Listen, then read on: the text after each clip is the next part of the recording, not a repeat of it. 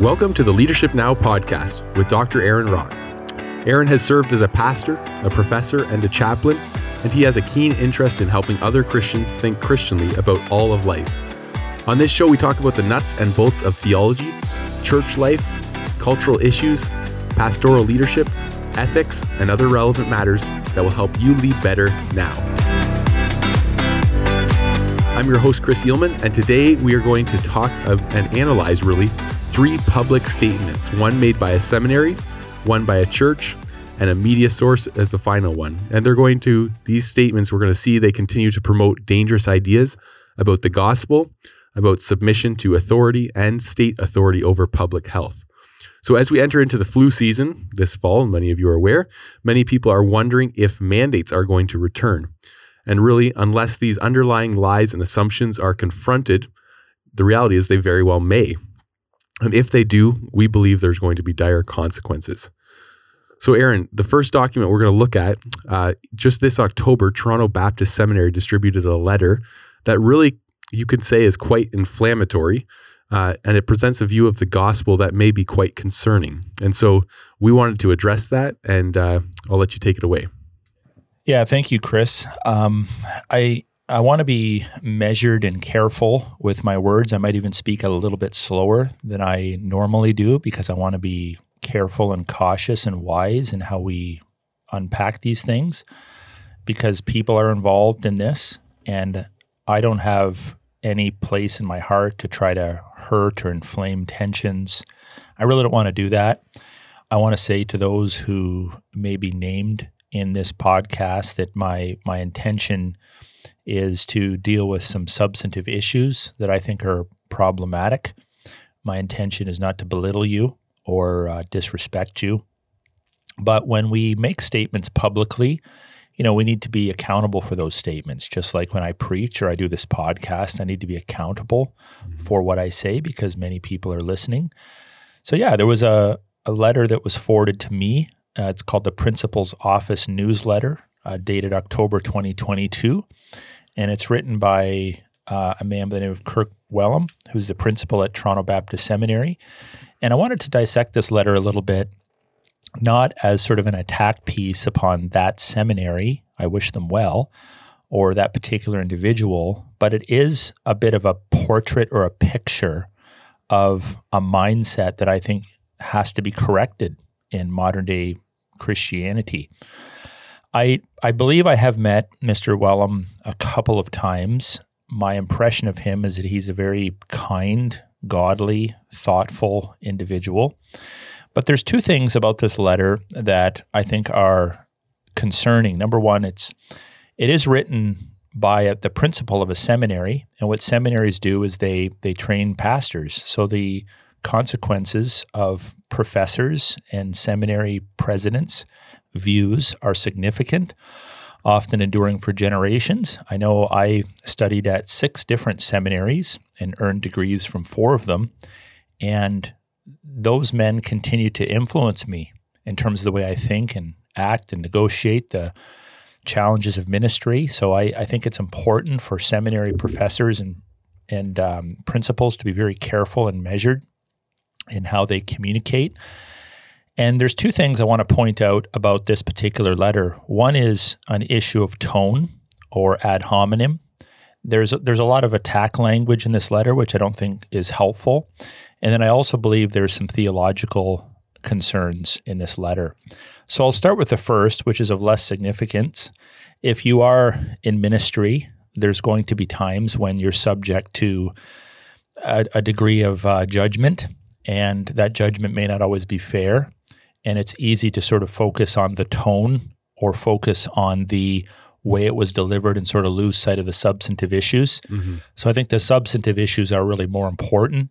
So this podcast isn't an attempt to defend myself or defend my others per se, but at the same time, there is some language here that Mr. Wellum probably needs to apologize for that's not helpful. We cannot judge other people's motives. We have to be careful not to judge motives. We want to be discerning as individuals, and if we discern that a person has improper motives, that may affect the way we respond to that person. But in a public letter or sermon or podcast, we have to be very careful about assuming or presuming that we can understand a person's motives or heart. And so I just want to skim through this letter really quick and point out some language that probably isn't helpful. And in doing so, I'm certain that others could probably go through podcasts of mine or sermons or letters I've written and find elements of motive judging too that I need to apologize for, and I'd be happy to do that if those would be revealed to me. I'm not aware of it, but I'm certain, knowing my human heart, there's probably some examples of that out there. But this one is especially concerning. So let me just point out a few. So in this letter, it's basically a newsletter to the faculty and the student body, from what I understand, and it has been addressed in another letter written by the elders of Hill City Baptist Church in Peterborough. A very articulate letter. I'm thankful for that. But when we say things like, and I'll just quote, "Times like these provide opportunities for various sorts of troublemakers to blow their own horns," or later in the letter, it says, "For righteousness' sake," just finding my place here, "rubs us the wrong way and strikes a blow to our inflated notions of self-importance. Activism makes us feel alive, and in such an atmosphere, it's easy to mistake a restless, anti-authoritarian spirit for the convicting, humbling, transforming work of the Spirit of God." There's various states, places in this letter where language like that is used, which it is inflammatory. On the second page of a letter, it talks about we must refuse to listen to every discernment blogger, frustrated writer with a Substack account, or self-congratulatory pastoral heroes who make documentaries hoping to secure their place in history. Well, we know who that's referring to, especially that latter statement, and it's frankly inappropriate. And it's unbecoming of a Christian leader to use that kind of inflammatory language. Now, I don't believe this is true of Mr. Wellum at all. But if I were to say, there's a guy that runs Toronto Baptist Seminary, and aside from analyzing his beliefs, he's egotistical, he's an egomaniac, he's prideful, he's an angry man, he has an inflated sense of self, he's running his own frustrated Substack account. He loves to write letters to his constituency because it gives him an inflated sense of self-importance. It makes him feel alive. He has an anti-authoritarian spirit. He's a troublemaker who loves to blow his own horn, none of which I believe about him, none of which I believe. But if I were to say that, I think he would understand, and I hope he does listen to this podcast, I hope he would understand that doesn't help what's going on. He talks about the division that's taken place in the Christian church, which is accurate. But presuming motives or attacking people ad hominem, like attacking their person, attacking their manhood, it just isn't helpful. It doesn't serve to advance the agenda. I can appreciate, he's making various comments about his understanding of the gospel or eschatology or the Christianization of the world. I don't personally agree with his analysis, but that's where this conversation needs to go. Mm-hmm. Not into the weeds. And, I would just encourage him or others that may be guilty of that, check your heart and ask yourself, are these responses helpful? And I'm sure there are many offenses on both sides, and there are sides that have been taken. There's no question about that. I would consider many of these men my opponents. I'll just use that word. They would be my opponents in this cause. We need to try to keep our debate substantive rather than presuming to know no motive. Mm-hmm. Now, let me just move in a different direction now and just talk about some of the things that concern me about the substance of his argumentation. So in the third paragraph, he writes, in the midst of it, we must keep our eyes on Jesus and the task he's assigned to us. That task is simple and simultaneously difficult. Simple in the sense that we are clearly commanded to live by faith in Christ and bring our lives under his gracious authority. Simple does not mean easy, as every Christian knows from their own personal experience.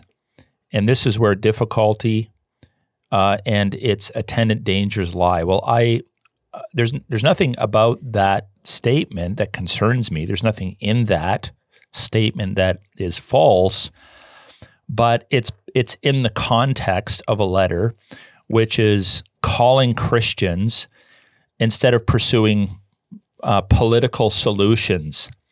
So let me just read a few more statements to set the context. He talks about politics and politicians accomplishing very little in the big scheme of things, and they will no more, and they will be no more when God makes all things new. And then he talks about this will not be accomplished by some gradual post-millennial, quote-unquote, Christianization of the world, but by the return of Jesus Christ, or King Jesus, who will destroy all who are not obedient to him. He's calling those that are reading his letter to call human beings everywhere to repent, because the kingdom of God is at hand. So the letter is essentially, and I think I've read it clearly, it's essentially saying engaging in the political system, seeking to Christianize the world, having some highfalutin post-millennial view that the world is going to be Christianized, is a distraction. Politics accomplishes very little. Politicians accomplish very little. And we sort of just need to preach the gospel. And the gospel, as I understand his viewpoint, is fundamentally about offering people the chance to repent and put their faith in Jesus Christ and go to heaven, and then wait for God to make all things new. Well, there's some truth in that. I'm not a post-millennialist. I'm a premillennialist, and I've said that time and time again. I am a premillennialist. I'm not so much of a dispensationalist. I would probably identify more as a historic premillennialist. But I can sit in a room with my friend Joe Boot, who's a postmillennialist, or Nate Wright, who's a postmillennialist. And I can sit in a room with Mike Thiessen, who's an amillennialist, or Andrew DiBartolo, who's an amillennialist, and we have different eschatological viewpoints. But one thing that unites us all is we actually do believe that in the gospel, we are called to put our faith in Jesus Christ. There's no question about that. We're reading the same Bible. We're called to repent of our sins and trust in Christ, and we do believe that God will make all things new. The post-millennial view is that there's a gradation of events that will slowly usher in the millennial reign and rule of God in the here and now on this planet. Mm-hmm. That's the post-millennial view. The premillennial view is that God's ideals in creation, for mankind to have dominion, for God to rule, for his rightful reign to rule, will also be evidenced in this world, much like the post-millennialists would believe.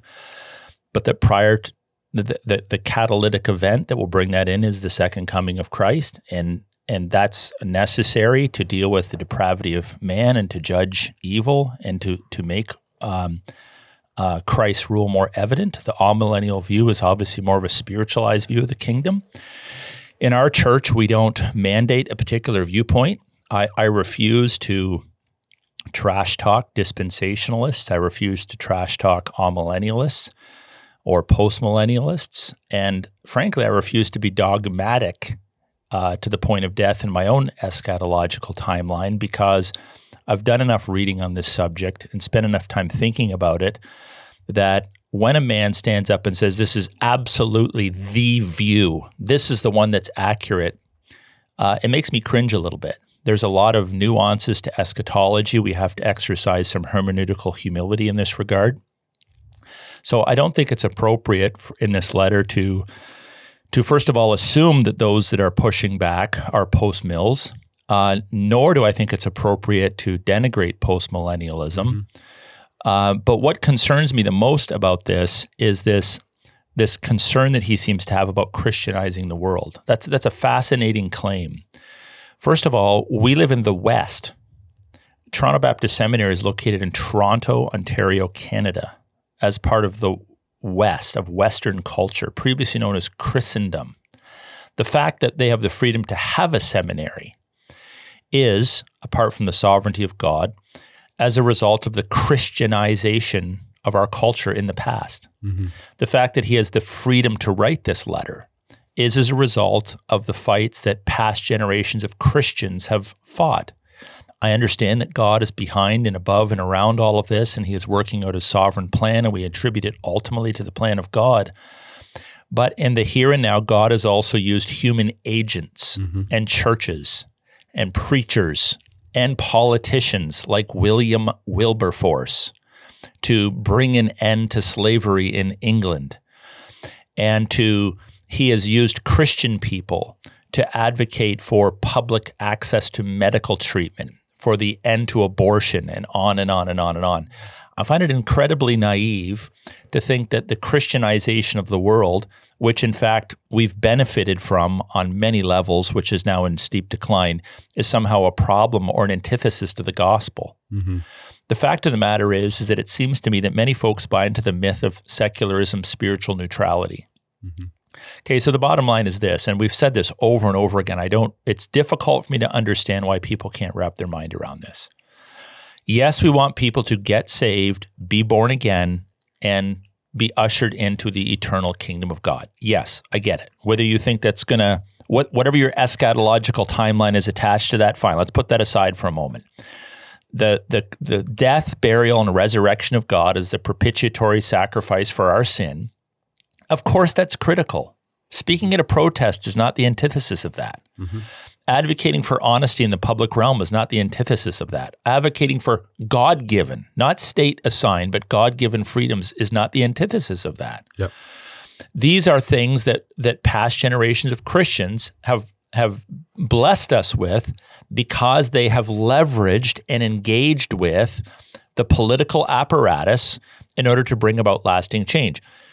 Mr. Wellum needs to understand politics is not spiritually neutral. The state, in terms of many of their political decisions, are actually guilty of making religious decisions. In fact, maybe guilty is not the right word, because inevitably the decisions you make about how to govern people or what's right or wrong in terms of law or public policy almost always has moral connotations to it. So am I a Christian nationalist? Yes, I am a Christian nationalist. I am a Christian nationalist. And I've done podcasts on this in the past. What do I mean by that? Very simple. Forget about what you think Christian nationalism means. Here's what it means for me. Every state, every culture is governed by some moral authority. Mm-hmm. I don't want it to be governed by atheism. I don't want it to be governed by neo-paganism. I don't want it to be governed by Islam. I don't want it to be governed by Judaism. God is our creator. God is the one that establishes and defines what's right and wrong, not just in the church, not just in terms of Christian behavior, but God defines what's right and wrong. And he actually puts authority structures in place to flesh that out and work it out in human institutions and human culture, like Romans 13 teaches, that the fundamental job of the state is to wield the sword over public justice. So because every state is a spiritually charged state, and when we allow neo-pagan ideals or Islamic ideals or Wiccan ideals or whatever other non-Christian ideals to govern, it affects people's lives. Listen, my opponents need to listen to this. It affects people's lives. Like, folks, babies die. Okay, children are pulled apart in the womb when God's laws are not recognized as it pertains to abortion. Mm-hmm. People are enslaved when God's laws are not recognized when it comes to slavery. Mm-hmm.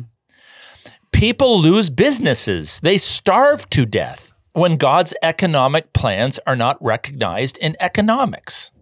It's so fundamentally clear. Like, get out of your churches, get out of your seminaries, step out of your libraries, and live in the real world for a couple of days.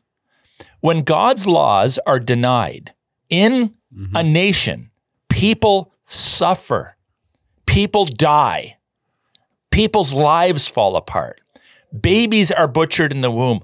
Old people are put to death. And so it's patently wrong to suggest that the gospel is simply about giving people fire insurance, getting them to heaven. Mm-hmm. It is in part that, but the gospel of Jesus Christ is predicated upon the foundation of Christ's kingship now, his rule now. By the way, which I think all eschatologies recognize on some level, except for maybe classical dispensationalism, depending on the stripe. But progressive dispensationalism, historic premillennialism, amillennialism, postmillennialism, we all in theory say, no, Christ is king now. Otherwise, what are we doing praying the Lord's Prayer? Is that just an eschatological prayer? The rest of it's not eschatological per se. So when we pray that the Lord's will would be done on earth as it is in heaven, that's not, well, what I mean by that is in thousands of years from now. That's in the here and now. So I want to challenge this notion that somehow the gospel is just about a future, and in the meanwhile, we've sort of got to sit back and take it and be punished and be persecuted, and somehow not attending the protests when people have lost their houses and jobs, and you look around you and people are apostatizing from the Christian faith, that somehow it's more spiritual to stay within your seminary and just meditate and pray and think about God's future plans. Now, we are called, as Jesus often did, to engage in the corrupt political apparatuses of the day. The Pharisees, we understand, were religious leaders, but they were also political leaders. They had power over society, over structures, over life, over people's ability to work or not work, etc. And Jesus confronted them. He even refused to answer some questions leading up to his persecution because he knew they were ridiculous. He sort of side-skirted them. And that could have been viewed as disrespectful. But Jesus did that sort of thing.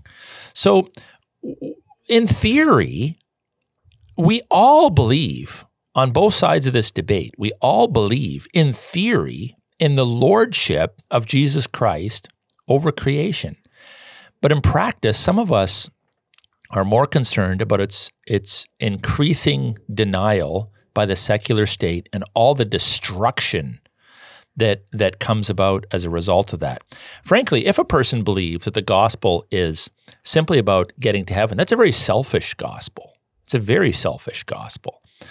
The gospel that we preach is about repentance and submission to the lordship of Jesus Christ right now and into the future.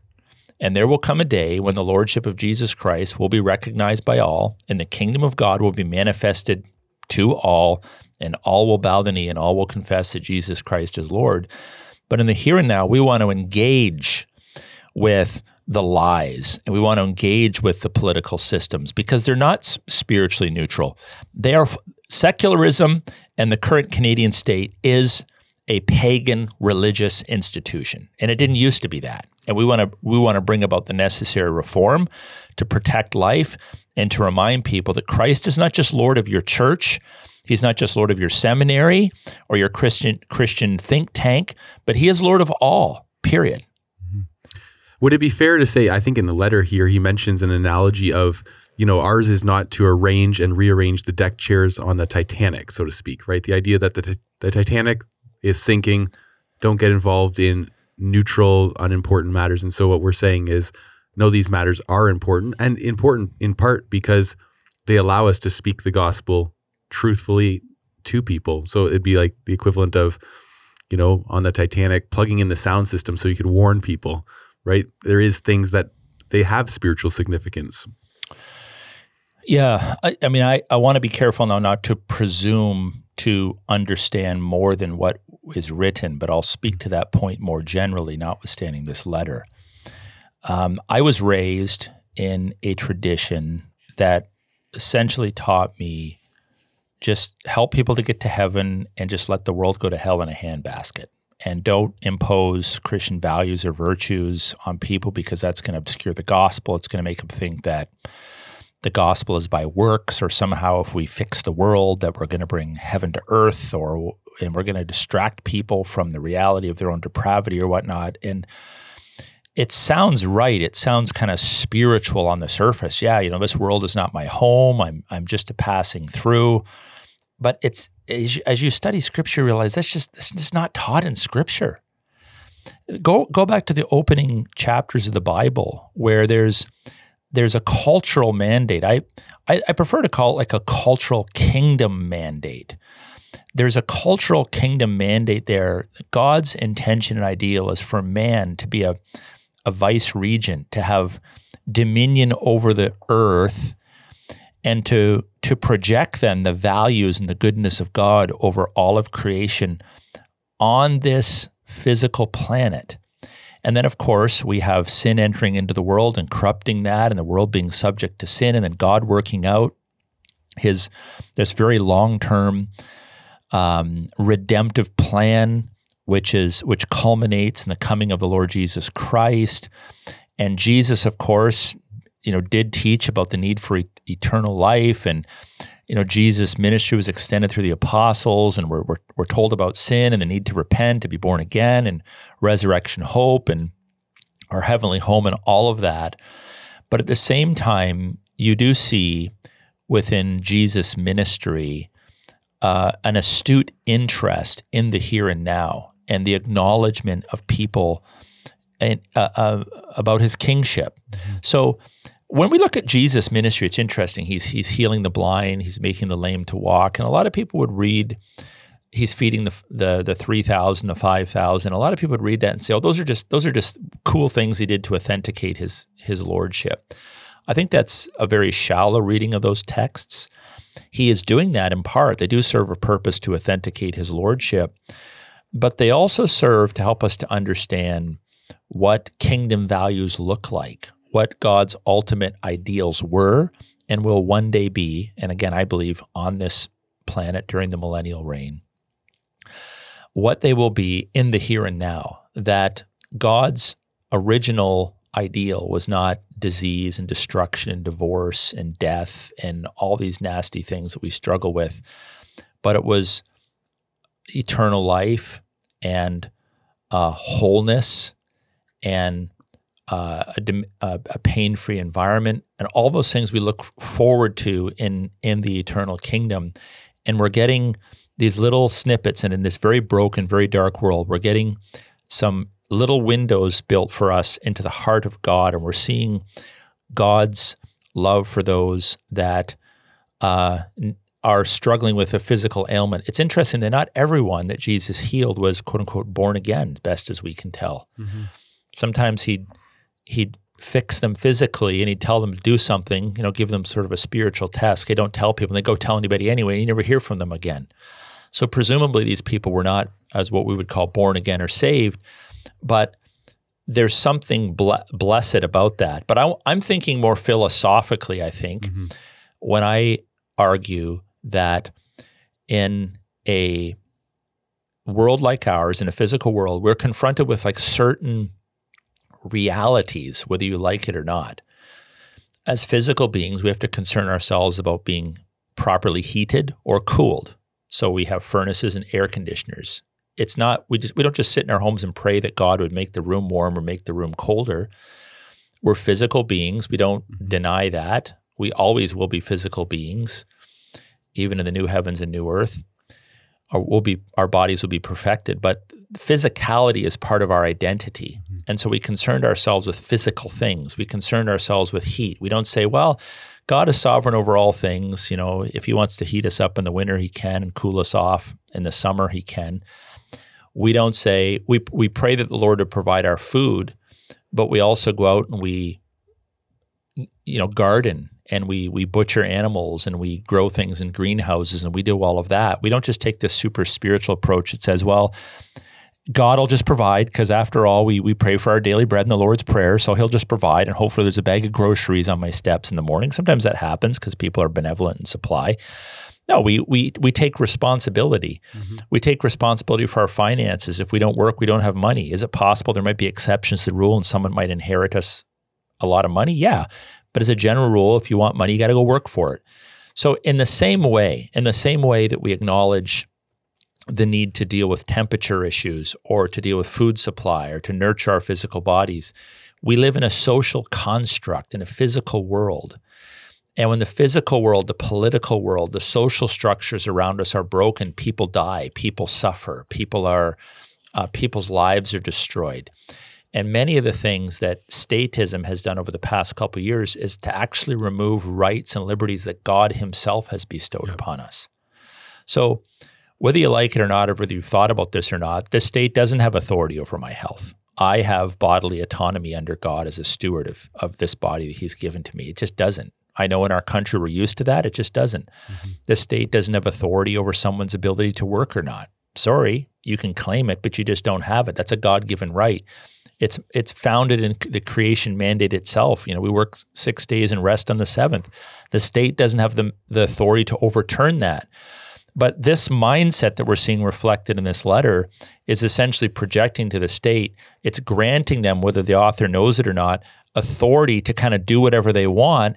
And then it's calling Christians to kind of sit down and shut up. And if you happen to stick your hand up and you protest, well, then you're guilty of all of these, nasty allegations, sinful allegations is what they are. He's actually accusing men like myself or Jacob Reum or others that have stood up. He's actually accusing us of sinful behavior. That's a pretty serious allegation. I'm not prepared to do that with him because I've never had a personal conversation with him about these things. But in terms of what he's written here, that needs to be apologized for forthwith. There's no benefit or there's no win-win for him to maintain those allegations. And then just on a more objective level, I would encourage him and others like him to maybe rethink this false dichotomy between, the gospel of getting to heaven and, life in the here and now. Mm-hmm. And there's much more that can be said about that. Yeah. Well, let's turn to our second document. So we know that many churches have written documents explaining why we should submit to the mandates as per Romans 13. And so maybe you want to take us to the next one. Sure. Well, this one I'm not going to name the source because I've just grabbed one of many. And it's not there's nothing personal about it. But again, fundamental to this debate, to these two sides, the sort of the pro-compliance and the anti-conformist sides, if you want to call them that. The pro-compliance side has time and time again referenced Romans 13 as sort of a proof text, verses 1-7. And one church published on their website, and this is just one of many, that it's an imperative. We're commanded to be subject to and to submit to civil governing authorities.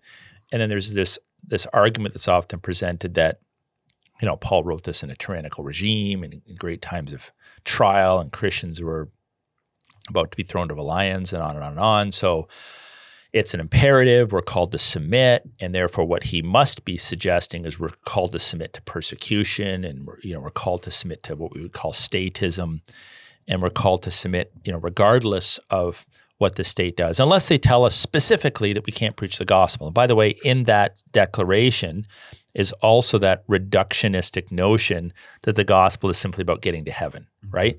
So one could actually argue, if they have a full understanding of the gospel, anytime an authority commands you through word or action not to preach the lordship of Christ over all of life, that is, in essence, a command to deny the gospel. Mm-hmm.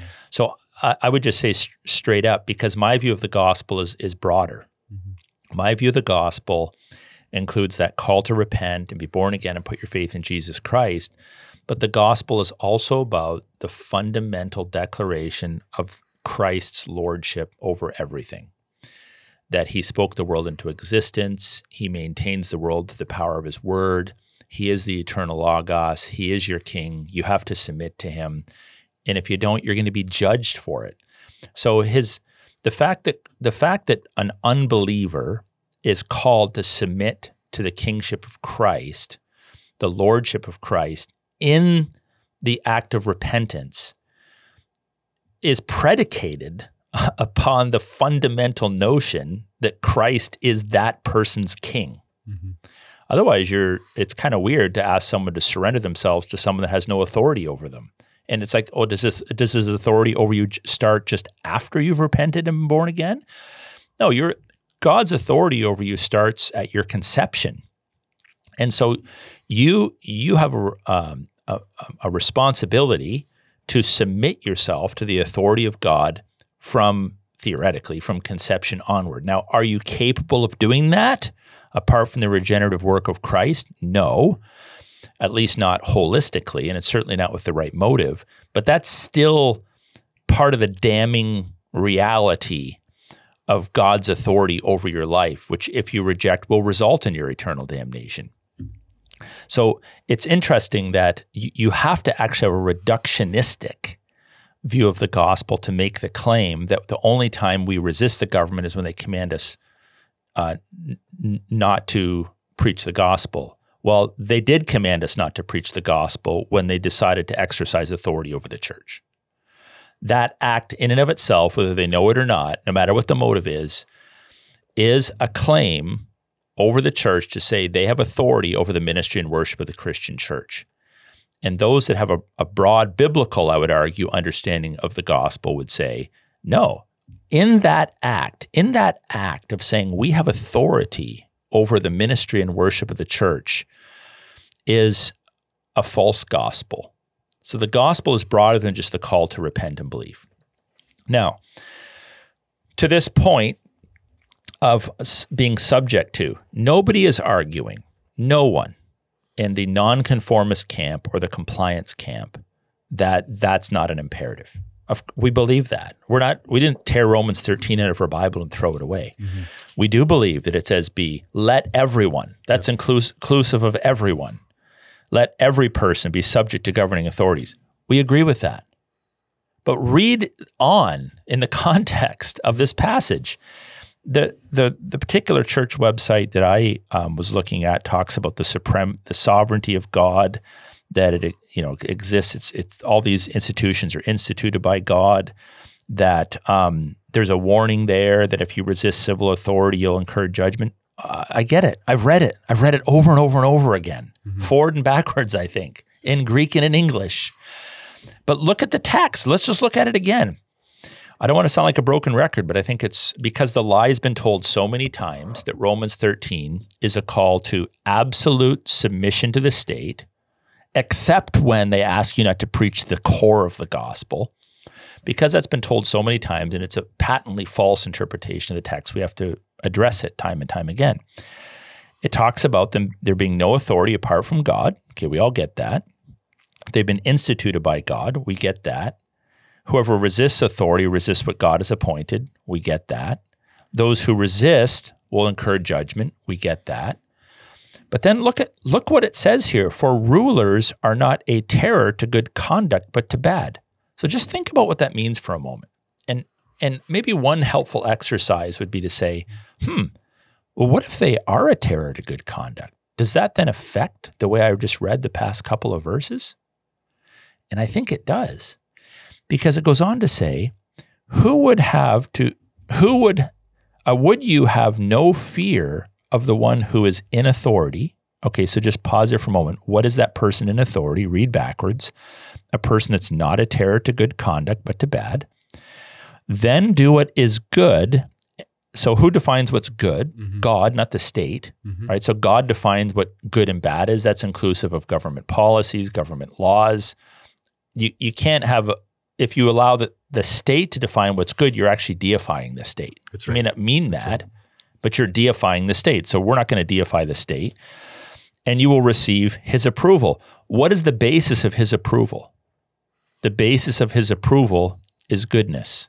Who defines what goodness is? God.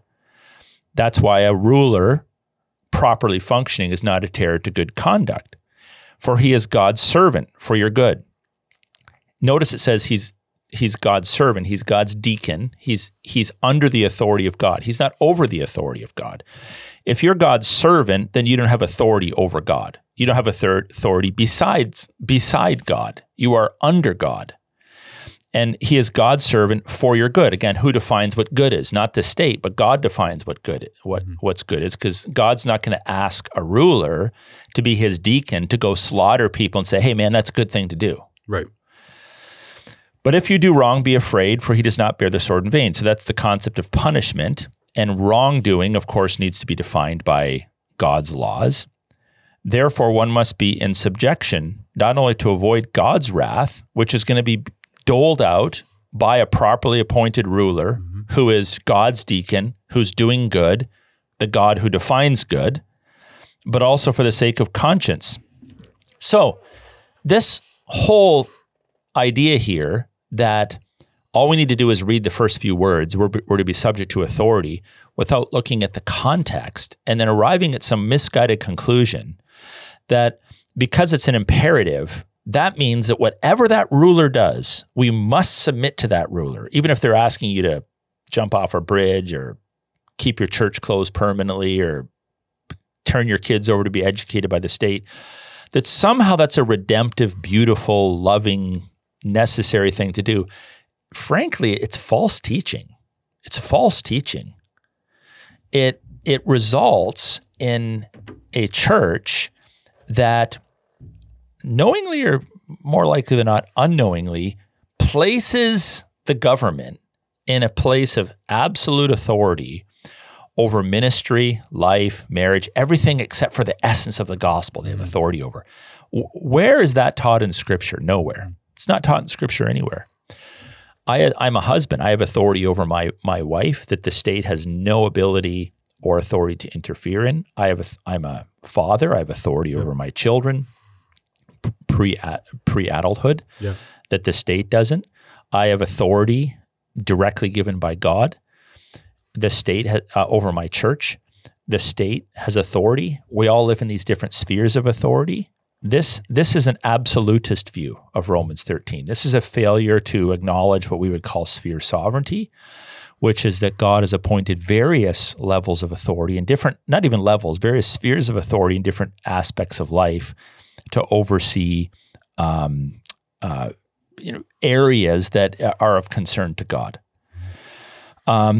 So not only is the state, so if the state, if we took Romans 13 to mean that the state has absolute authority over every aspect of life except for the preaching of the gospel, they violated that time and time and time again. Mm-hmm. Unless you have a very reductionistic view of the gospel, which is just about getting to heaven.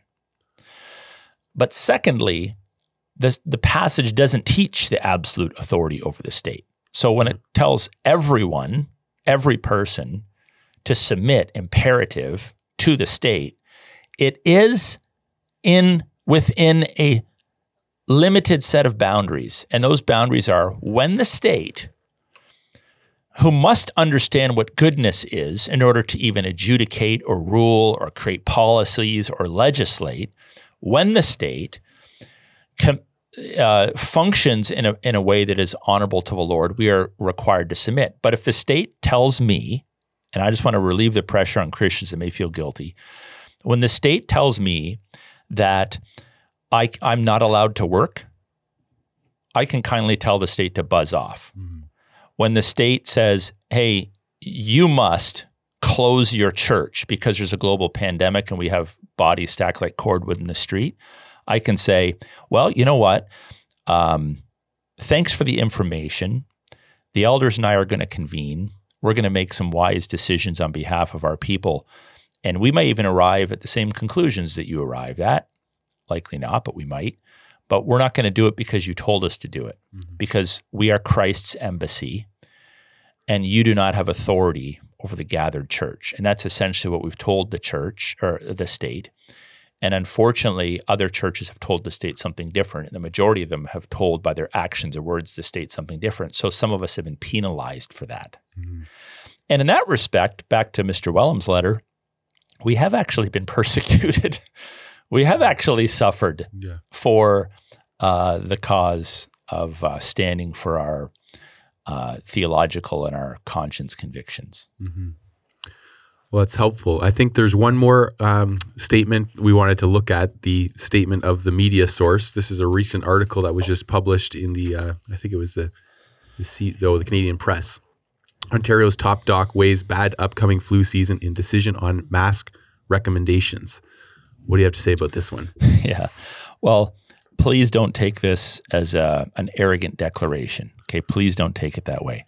But I'm starting to feel a little prophetic. Yeah, just a little. Because, and I say that tongue in cheek because this is the kind of thing that we softly predicted. That we said this might be, when I say predicted, not categorically, but sort of tongue in cheek. But this is the kind of thing that has concerned me pretty much from close to the beginning of all of this, that what we've permitted the state to do is to set patterns up. So it's like the famous income tax thing, right? When income tax came out, which is super weird to actually tax your earnings. It's a weird concept. But when income tax came out, it was supposed to be a temporary measure in our country, and it's still here. Yep. And some people, I think, are taxed upwards of 45 or 50% or some crazy number of their income.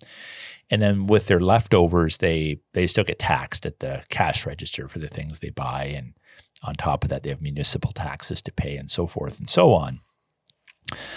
And there's been this statement floating around for many years that I think is largely true, and that there's nothing temporary when it comes to government policies. Once they feel they can do it, they just do it. Mm-hmm. And when that money is flowing in, it's hard to give up, right? And the state has an incredible amount of money, even with the cultural shift from primarily men working and women being homemakers to women working. Now they have a whole new workforce in recent generations. They have the majority of men and the majority of women are also working outside the home, which just creates an absolute upswing in the opportunity to collect taxes. So the state has an incredible amount of money. But what we know is that state programs and state ideas are very, very expensive. I think someone told me recently like 11 or 12% of people just in our own province work for the state.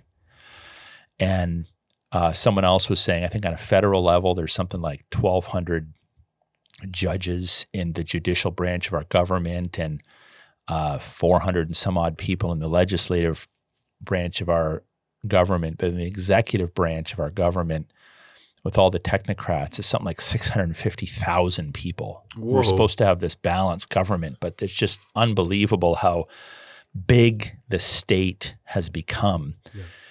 And taxation is part of that. So I had this notion that early on, if we just sort of mindlessly surrender to, let's say, mask mandates. And by the way, just for the record, our opponents love to call people like myself anti-maskers, like you're anti-maskers or anti-science or anti-vax. Not really. That's not really the issue.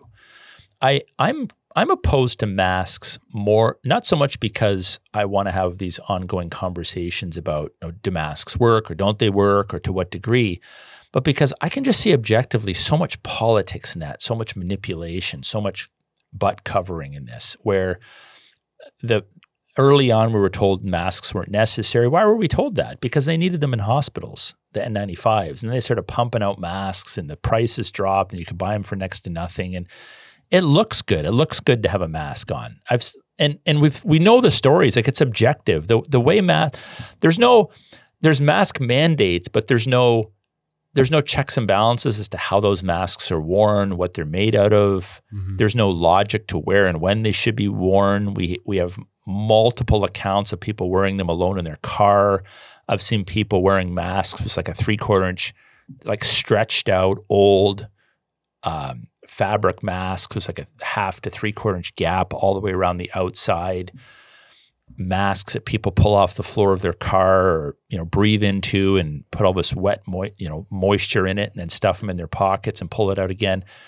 Nobody's giving anybody advice on that. I've never heard one politician say, hey, make sure the mask fits well or it's N95 quality or it's not made out of an old sock or it wasn't left on your toilet seat at home or thrown in your sock drawer or on and on and on.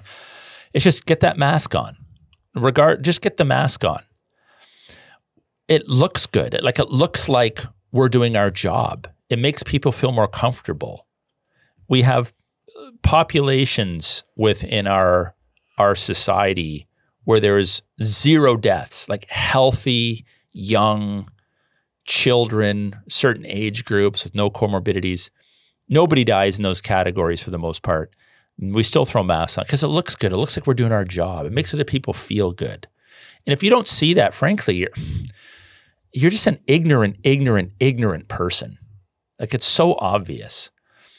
So the state, though, continues to do this, and people are like, well, they say Romans 13, we got to put our masks back on. And there was a church in our own province that I heard from some of their parishioners that left, where if you attended Christian worship, they love Romans 13, but they're not reading Romans 14 about matters of conscience. You attend Christian worship and you're like, conscientiously, I do not want to wear a mask. I believe it symbolizes ABC. I don't want to be part of that. I don't need it. I'm exercising bodily autonomy, whatever your argument might be.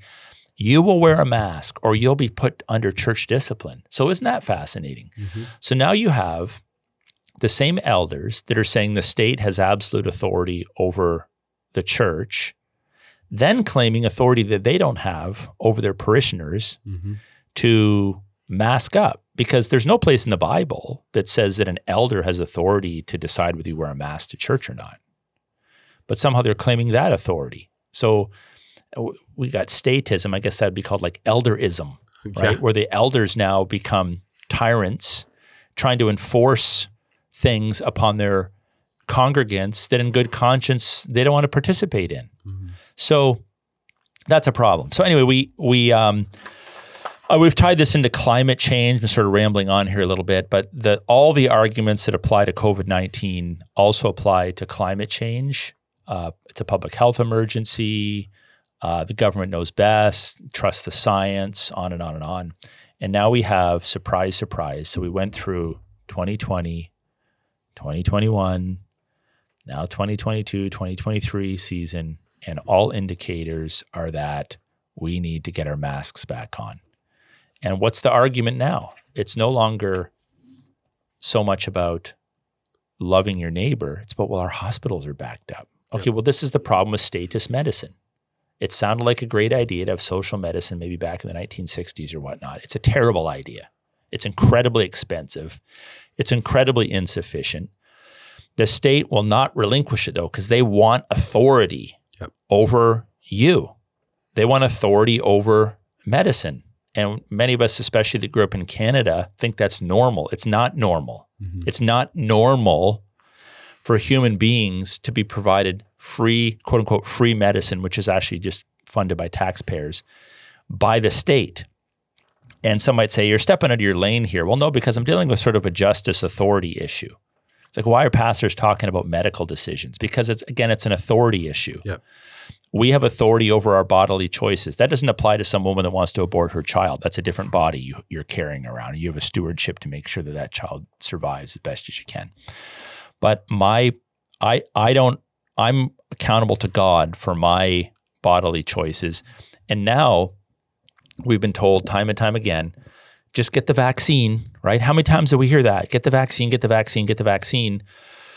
The statistics really aren't that much different between vax and unvax. I look at them in our hospital, and at one of our hospitals today, I just looked this up before I came in, there's 31 cases of people in the hospital confirmed with COVID-19 who are vaccinated and 3 who aren't, right? So kind of like 10-1, which is kind of like the vaccination rates from what I understand. Those that are being treated, it's 17-3. Those in ICU, it's 2-1. Which actually is unusual because it's usually 3-1 or 4-0 or whatever. But the point is a lot of people have gone out and they've got the vaccine. Okay, and that's your choice. Get the vaccine, get the vaccine. But now the evidence is pretty solid that it doesn't stop the spread. And you were told that. Yep. So now that's been proven to be a lie. And it doesn't stop you from getting sick from COVID-19. So we were told that at the beginning, and that's a lie. And why are more Christians not concerned about that? Mm-hmm. When some pastors even publicly advocated to get the shot. Some of them, got the shot and then got sick. I heard of one fellow got the shot and he was dead a little while later. Another guy got the shot and he stroked out. I don't know what the reasons for all of that are, but it kind of raises some yellow, if not red flags. Like, are we not concerned about this? Shouldn't we do an inquiry here? Oh no, just get the shot. It's the right thing to do. It's such foolishness. I have never said get the shot or don't get the shot.